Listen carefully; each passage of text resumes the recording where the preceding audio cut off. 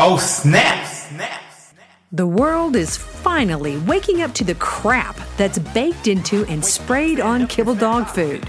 No longer can commercial pet food manufacturers fool us with pretty pictures and false promises. This is the raw dog food truth. The view and opinions expressed on this podcast are not intended to replace medical advice. Before starting any raw diet, do research, ask lots of questions, and consult your vet. Well, hello, Raw Feeders. I'm Dee Dee Mercer-Moffat, the CEO of Raw Dog Food and Company, where your pet's health is our business and we're friends. Don't let friends feed kibble. No, we don't. Nope, nada.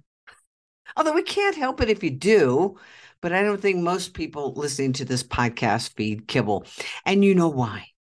You know why, because we've talked about it forever, but tonight we are going to talk about Brian's beef. Yes, it's back, Brian's beef. Tonight, it's on creating a cheaper, faster, and easier way to feed our pets is not evolution, it's a con job. It's a con job. We're going to talk about that. Remember, if you want to get your dog on a species-appropriate diet, we can help you right here at Raw Dog Food and Company. Go to our Learning Center. That is a great place, or our FAQ page. There is so much information on both of those. If you don't find what you need, obviously you can go into our chat section, but the majority of what you need to know is right there on the website. The biggest thing that you want to know is how much is your dog going to eat?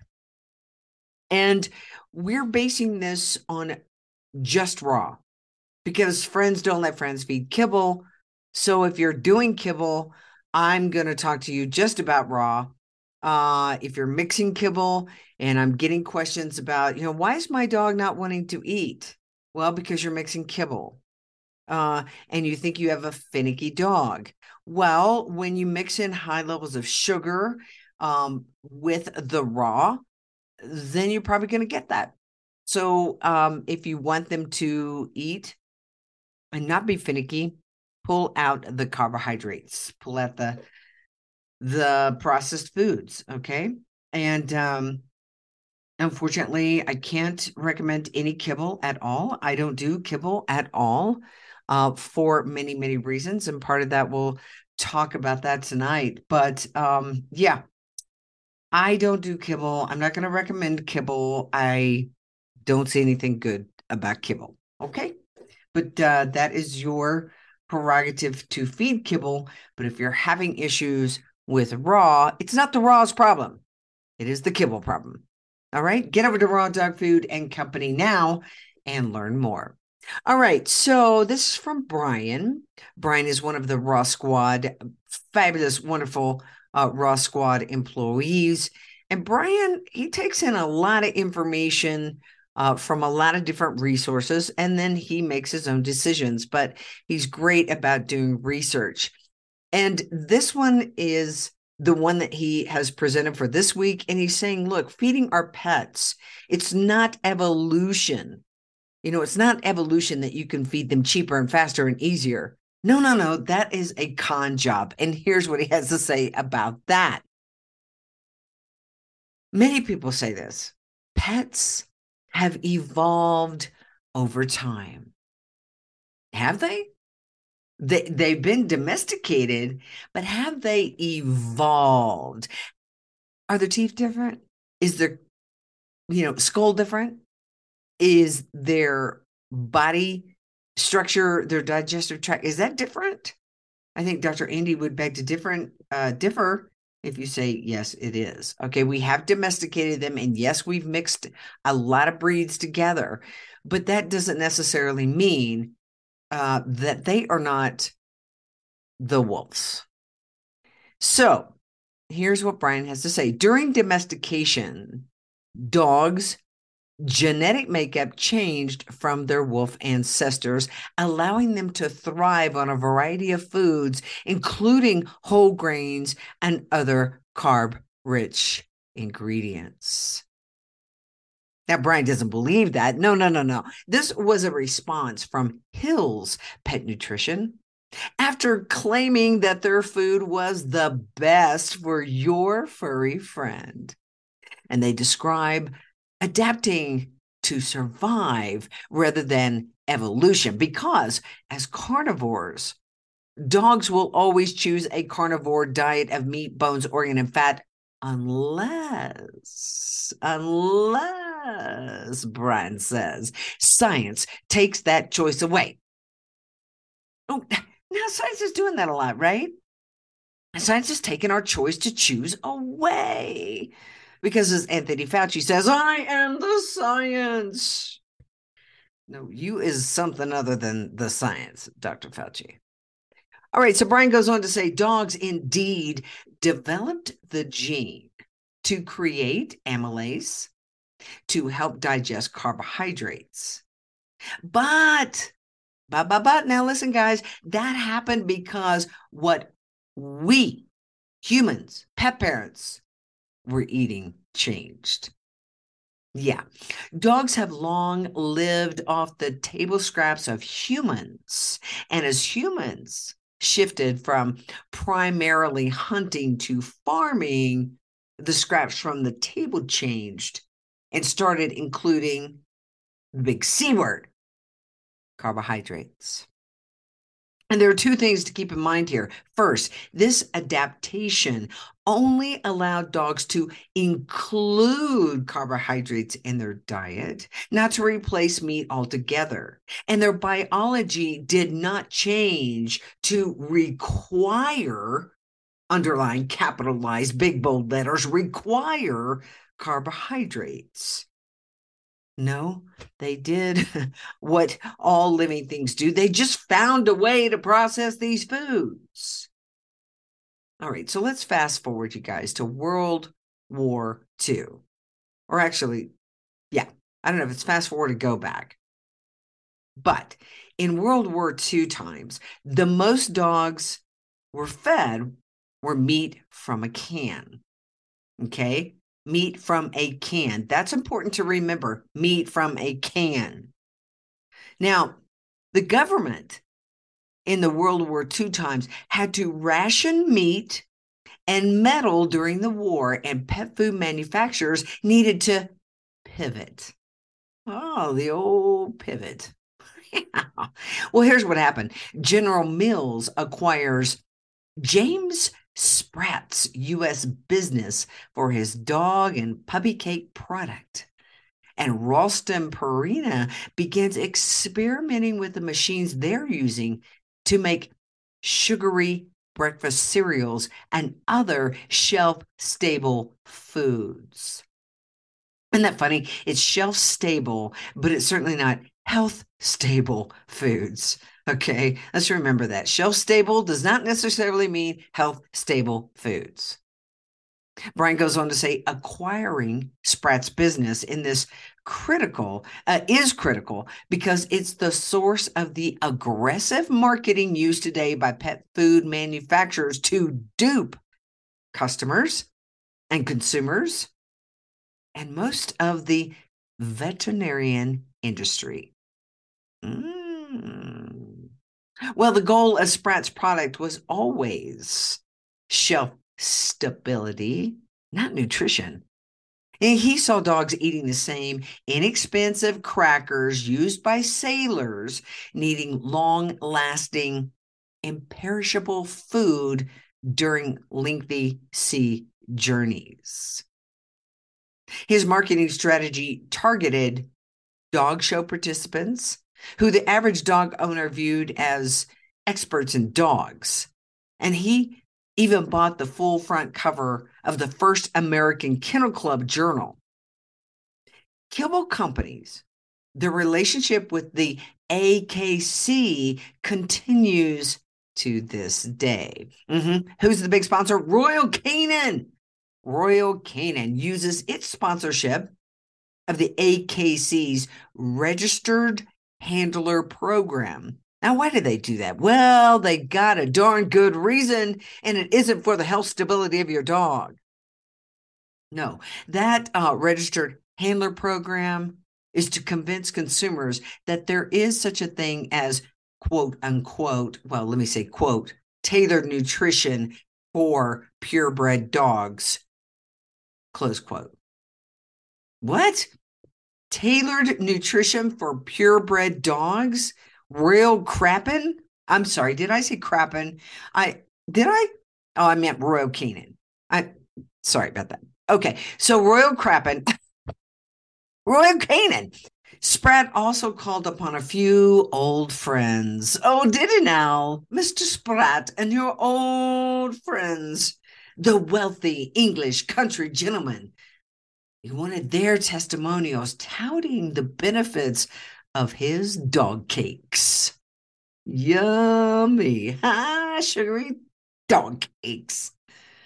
Well, it's unknown whether they even fed the product to their dogs. If they were smart, they didn't. But just because you're wealthy doesn't mean you're smart, so who knows?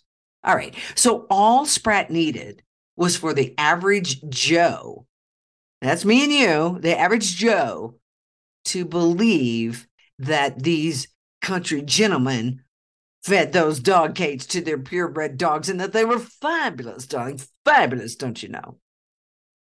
It reminds you, Brian says, of celebrity endorsements of pet food today. Oh, don't I know it, Brian? Don't I know it? I see it and I'm like, seriously. And all those other things that celebrities endorse. But most don't even know what's going into the bag with their name on it. I think he meant bag, but he said bad because that's what he was thinking. The stuff going into the bag is bad. Yeah, like Rachel Ray. Her stuff is not good. He says, looking at you, Rachel Ray. You. Pointing with the big paw. You, Rachel Ray. Bad stuff. Okay, so Spratt also pioneered the concept of animal life stages. Oh my gosh. Thank you for touching on this, Brian. The concept of animal life stages with appropriate foods for each individual stage. Does that sound familiar? Well, it does for me because I get that question all the time. They're like, well, my dog is this breed and he's this age. And I get it. We figure out how much food they should eat in those puppy years. And yes, we say give them more bone.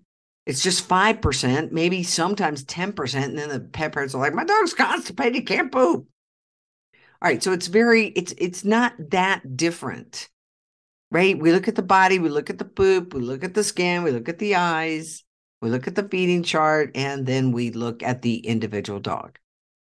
This is how you do it. It's not rocket science. All right. In 1956, Ralston Purina, and they will eventually be acquired by General Mills, they begin using the same process they used to make cereal, to make what we know today as kibble. Okay, so maybe you guys can make this connection. How many of you guys think Frosted Flakes? Okay, Frosted Flakes is a good breakfast for your kiddos. Huh? Maybe the Frosted Mini Wheats? I gotta say, I do like the Frosted Mini Wheats because it's packed with sugar. And sugar is daggum addicting. But do you think it's a good food for the kids? How about Cheerios? All this sugary carb crap. Okay, well, in this process called extrusion, this is how they do the cereal. This is how they do the kibble. It's in this process called extrusion. Wet and dry ingredients are mixed to form a dough-like consistency. And then they're fed through this expander. And then the dough is cooked under extreme high temperatures before being extruded or pushed through a die-cut machine, forming those small shapes that you and I recognize as kibble today. Yummy, crunchy, crunchy, crunch. And then in 1964, what happened? Well, the Pet Food Institute, which, by the way, Brian says, is a group of pet food industry lobbyists. You think there are a bunch of nutrition educated, people? No, they're just a bunch of pet food industry lobbyists. I mean, they go up there and they make deals and they get paid big bucks to basically give your dog substandard food. Well, these industry lobbyists, they launched a series of ad campaigns to convince consumers that commercially prepared dog food was the only option to feed. And those campaigns convinced the American public that their dogs' diets should be kibble-based and were reminiscent of the early marketing strategies used by who? Mr. James Spratt, 70 years before. Oh my goodness, see, if you don't know history, just repeat it. So, a quick look at the current board of directors for the PFI, the Pet Food Industry or Institute, shows, well, it consists entirely of giant pet food manufacturers, including who? Hills, Mars, J.M. Smuckers, and Royal Canin. And there are some others. But I mean, as Brian said, there's no bias. You're silly. Do you think there's any bias coming out of these dudes? No. These giant pet food manufacturers, no bias at all. They are the most truth-telling industry in the world. So Brian ends by his beef tonight by saying, by examining the very short history of kibble, you can see that no, zero, not a none, no, there ain't none. There ain't no evolution taking place other than dogs having to adapt to processing crap because aggressive marketing convinced pet parents that dogs don't need fresh food. They need highly processed carbohydrates and fillers. That's what's best for our puppies. Evolution exists to further a species. Traits evolve and pass through generations if they allow the species to continue to produce offspring. If they do not, they will die out, and they tend to die out. Looking at cancer and obesity rates rising and our pets' life expectancy declining over the last 60 years. That's curious. How long has kibble been around? No, that doesn't make any difference, right? I mean, we can only hope that the evolution to digest carb-rich ingredients eventually fades. And this elaborate con job is exposed so our pet parents can return to eating as nature intended. Bravo, B, bravo. That is Brian's beef for this Tuesday. And I got to tell you, we live up here in the mountains. And so we just had a mountain lion, kill a deer. And we have the ability to film it from our game camera. And I'll be doggone. That big mountain lion that has been back 3 nights in a row, and the 2 bears and the 3 foxes and all the birds, they didn't get the memo that kibble was the best thing for them. Nope, they didn't. I've watched them, eat all the innards and the ribs, and the birds love those eyeballs. And that kitty, he just kept coming back. Gosh. I'm surprised that he's not almost dead, but he looks super healthy to me. Big, strong, just eating real food the way nature intended.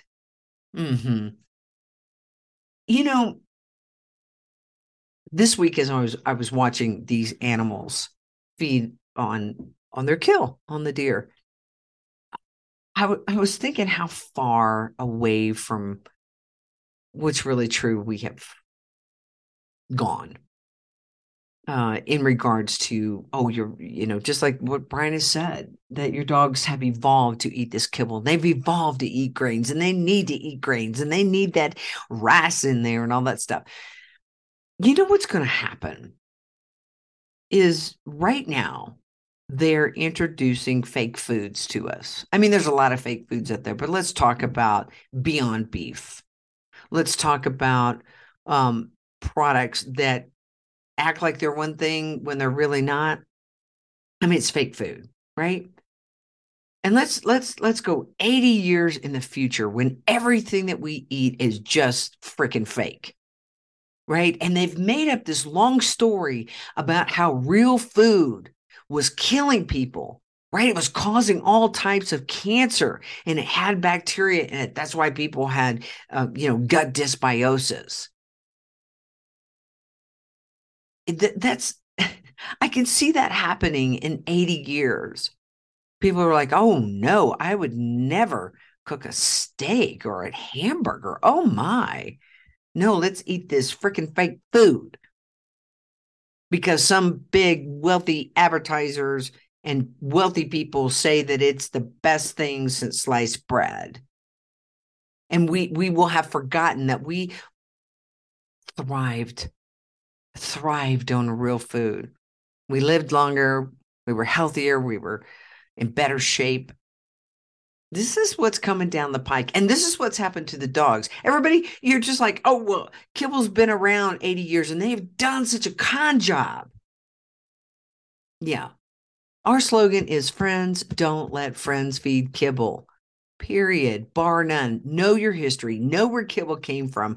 Know who is putting this crap out there. Know why they're doing it. Why? It's big bucks. And this James, is it James Spratt? Yeah, James Spratt. Basically he saw these sailors eating those biscuits, and he was feeding them to the dogs, and the dogs were lapping them up, and he's like, whoa, I got to make a business out of that. And he did. And that's where we started this crappy Kibble business, not because it's healthy for the dogs. That's a good beef, Brian. That one ticks me off.